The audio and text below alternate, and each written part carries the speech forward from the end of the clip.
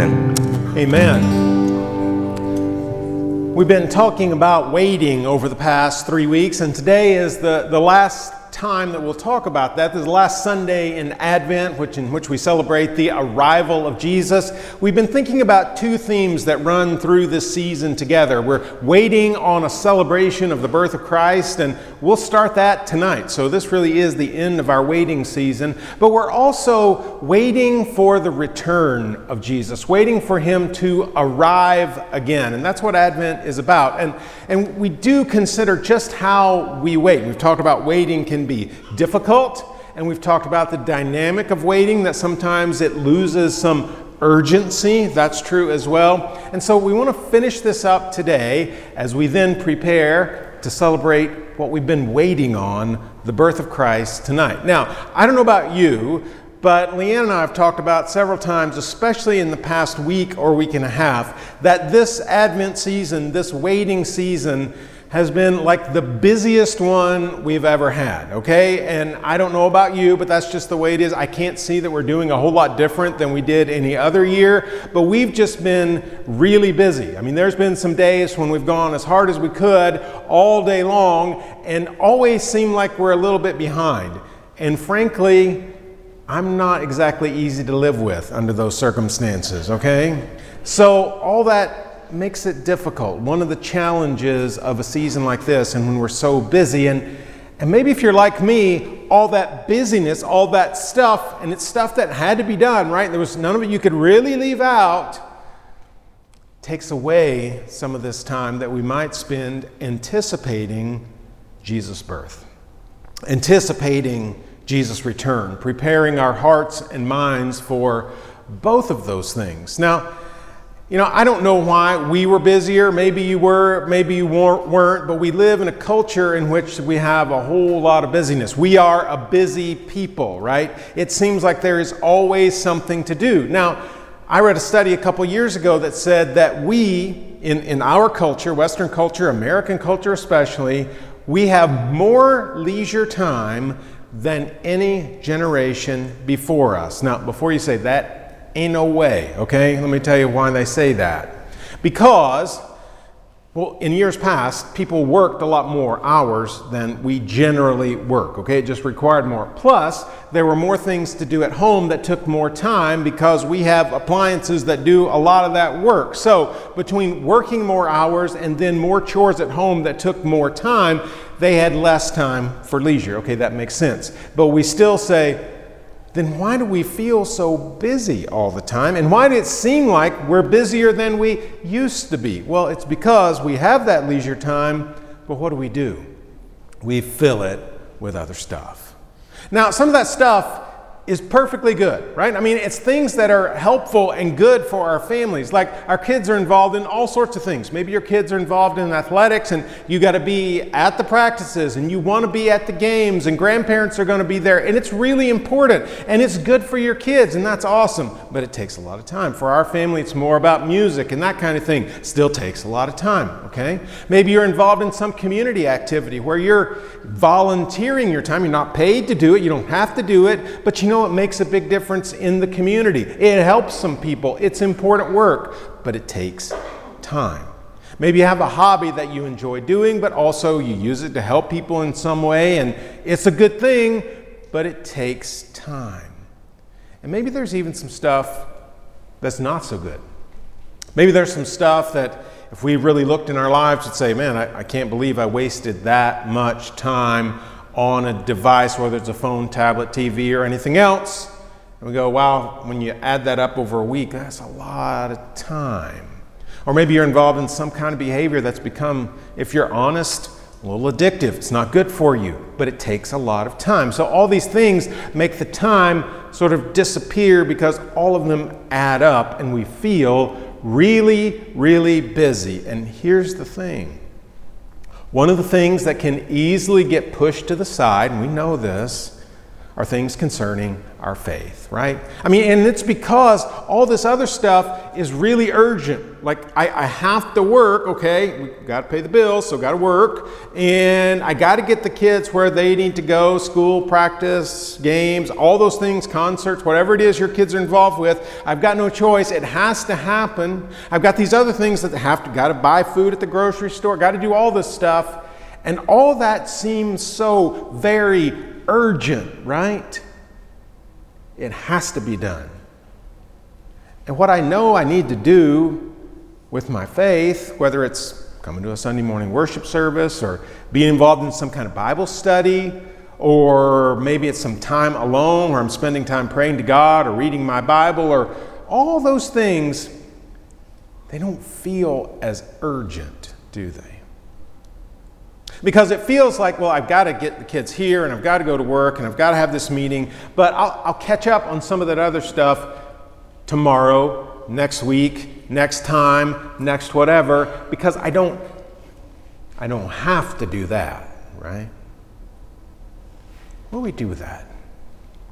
Maybe you've caught yourself, like I said, in this season of Advent. Maybe you had good intentions of using it to remind yourself that we are waiting on something that matters, but the busyness of the season took over, and you did some of it or a little of it, but not as much as you really wanted to do because it wasn't as urgent as all the other things that had to be done.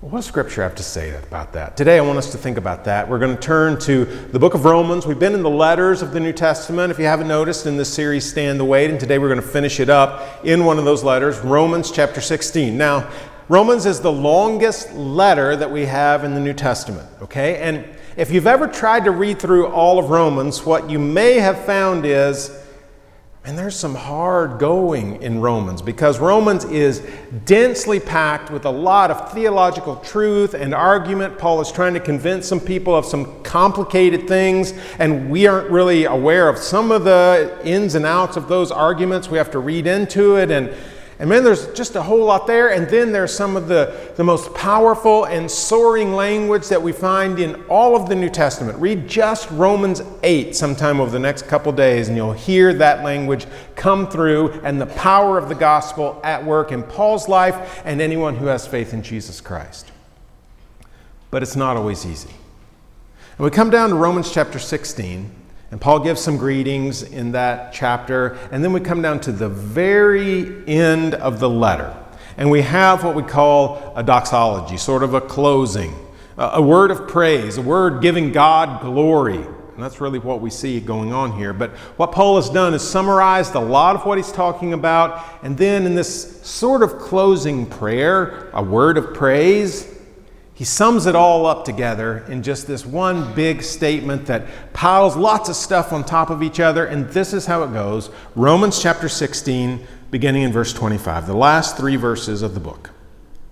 Now to him who is able to establish you in accordance with my gospel, the message I proclaim about Jesus Christ, in keeping with the revelation of the mystery hidden for long ages past, but now revealed and made known through the prophetic writings by the command of the eternal God, so that all the Gentiles might come to the obedience that comes from faith.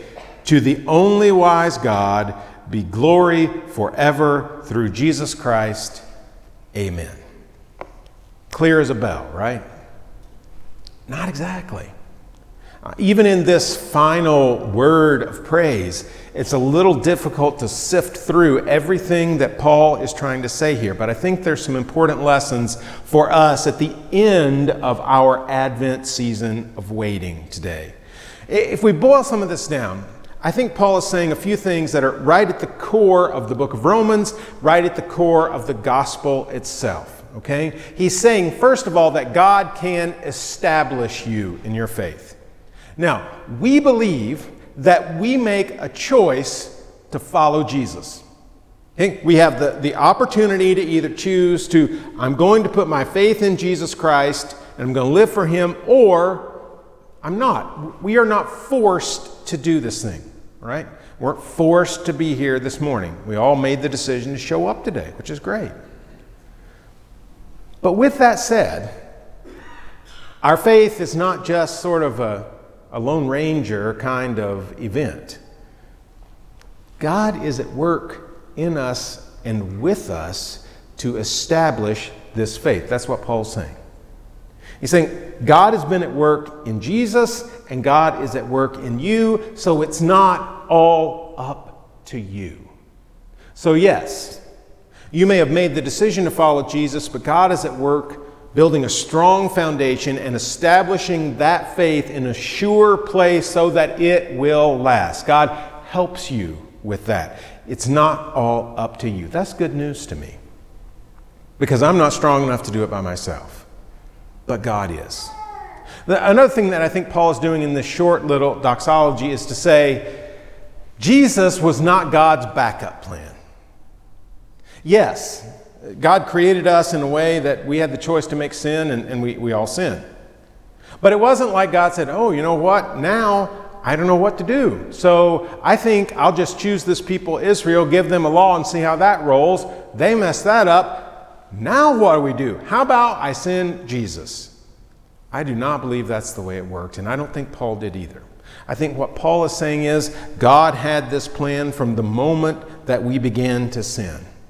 And yes, he worked through the people of Israel and promised to Abraham that his descendants would be a blessing to all nations. And guess how they are? In Jesus. God has been at work on this plan from the beginning. So what Paul is saying is all of history, though it was sometimes hidden and is now revealed, has been at work narrowing things down, all headed to Jesus' first arrival, his birth in Bethlehem.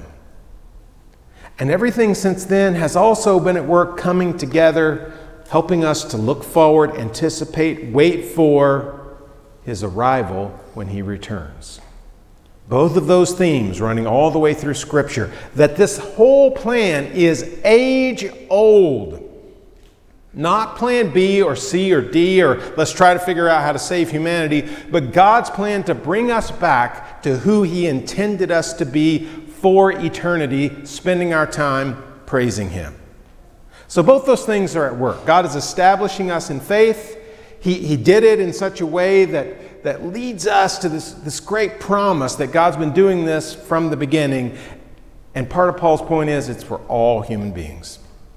It doesn't matter if you're a Jew, it doesn't matter if you're a Gentile, everybody else. It doesn't matter if you're a male or a female. In Galatians he says slave or free. Whatever sort of distinctions that we make among people and say you're in and you're out, God doesn't see that.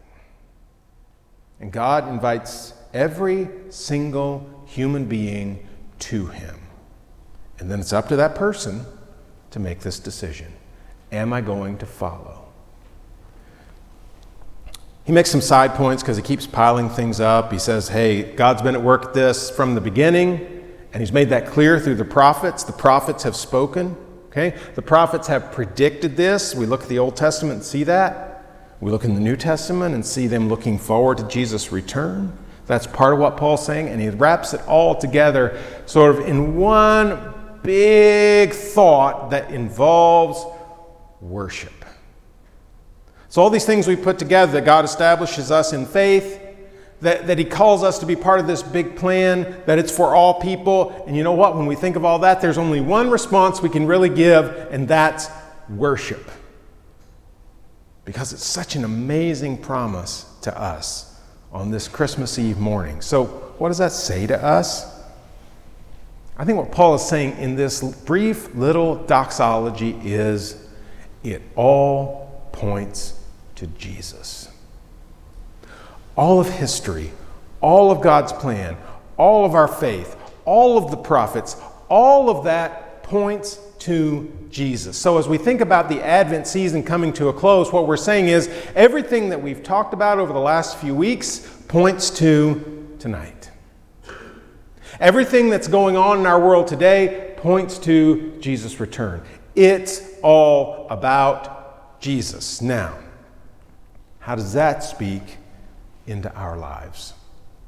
Our lives that are so full of so many things. Again, many of them very, very good. Things that we need to do. How does that, it's all about Jesus, speak into our lives? Well, I think it says that's got to be the thing that matters most. Everything else flows from, everything else is governed by, everything else is about Jesus. Well, how does that work itself out in daily life? I think in 3 ways, and we could probably add more. But first, organize your life around your commitment to Christ. Organize your life around your commitment to Jesus Christ. Now, what that means is, I think in simple terms, we've got set amount of resources. I've got so much time. I've got so much time in a day, so much time in a week, in a month. We're almost finished with a year. Now, I don't know how many of those days I've got. I don't know how many weeks, months, years I've got. But we all got the same number of hours in a day. It's a set resource. We can't make any more. And so we have to think about, if it's all about Jesus, how does that speak into how we understand the use of our time? How does it speak into how we understand the use of our money? How does it speak into how we use the abilities that God has given us? And so we need to think, okay, what's the plan? What is the plan for the way that I make my life all about Jesus? If all of human history was working toward Jesus being born and is now working toward his return, then that ought to be so important that it governs the way I use the things that are most important in my life. My time, my money, my talent. Now, you say, well, but my family's really important to me, and it should be. God commands that. That's part of what God says in his word, that we are to love our spouses. We're supposed to take care of our kids. All those things are in there. So following Jesus and making it all about Jesus doesn't somehow exclude that. But when we've got these resources, we've got to figure out, okay, how do I use them to take care of my family in a way that honors God? How do I use my resources to do my work in a way that honors God? How do I use my resources to help the people around me in a way that honors God? It's about developing a plan, because if we don't have a plan, just like if you don't have a budget, it's hard to keep control of your money. If you don't have a plan for how you're going to focus all this on what matters most, Jesus, you probably won't do it. Second, allow your commitment to Jesus to speak to everything you do. Now, that's a similar thought, right? Very similar, but I'm speaking to more of the living everyday life. Okay, we've got this plan of how I use my resources for Christ, but what about today? What about what I'm going to face this afternoon? We don't even know what we're going to face this afternoon, but in those moments, if it's all about Jesus, what's the first thought that comes to my mind? How can I bring glory and honor to Jesus Christ? Or what's best for me? Well, the what's best for me comes to mind pretty quickly for most of us, many times every day. But I think Paul is saying it's all about Jesus. So as we're making decisions, not just in the big picture, but in the day by day, how am I going to say this to my spouse in the right way? Or maybe I need to not say it at all. How am I going to speak to my kids, provide for my kids in a way that honors God? How do I do this right now? All those decisions need to be about reflecting Christ to the people around us. And then finally, maybe the hardest one, be sensitive to God's correction. We don't like to be corrected. I certainly don't. And yet, we think about what Paul says in this passage about the prophets. So the prophets were pointing to Jesus. You know, the thing about the prophets is this. We think about them they're just there to tell the future. But if you look through the Old Testament prophets, what you find is there's some information, there's some content that's all about the future. But there's also a whole lot of content about you need to change your ways because you're not living in a way that pleases God. And sometimes there are people in our lives that show us we're not living in a way that says it's all about Jesus. Sometimes we read Scripture now and we're reminded, you know what, I am not living in a way that says this is all about Jesus. It's all about me. And I need to make a change. Sometimes God just speaks to our hearts, maybe not audibly, but we just recognize, you know what, this is not right. This is not how I should do this. This is not how God's called me to live. And so we accept that correction and make a change. You know, this Advent season, we're just have hours left. And maybe you didn't get to do as much preparation as you wanted to. Well, here's what I know. We can't change the past. We can change the future.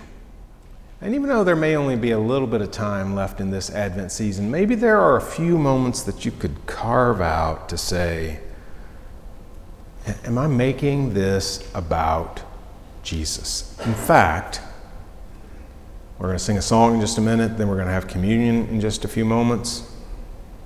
I don't know any better time than to reflect on our lives and to say, have I made this about Jesus? And if I was going to, what would that look like? What would making this about Jesus actually look like? Communion's the perfect time to do that. So in these last few minutes and hours of Advent, think about how you can make it about Jesus. And then we're going to celebrate tonight. Let's pray together.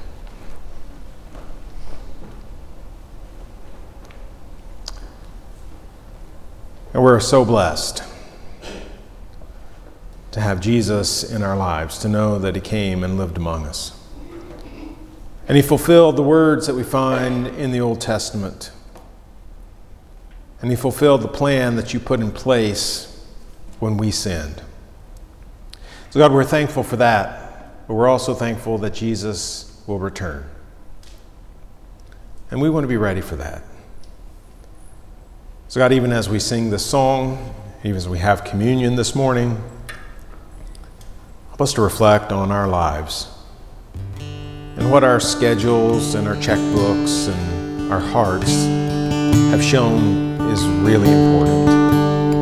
And what needs to change to reflect that it really is all about Jesus. Prayed in his name.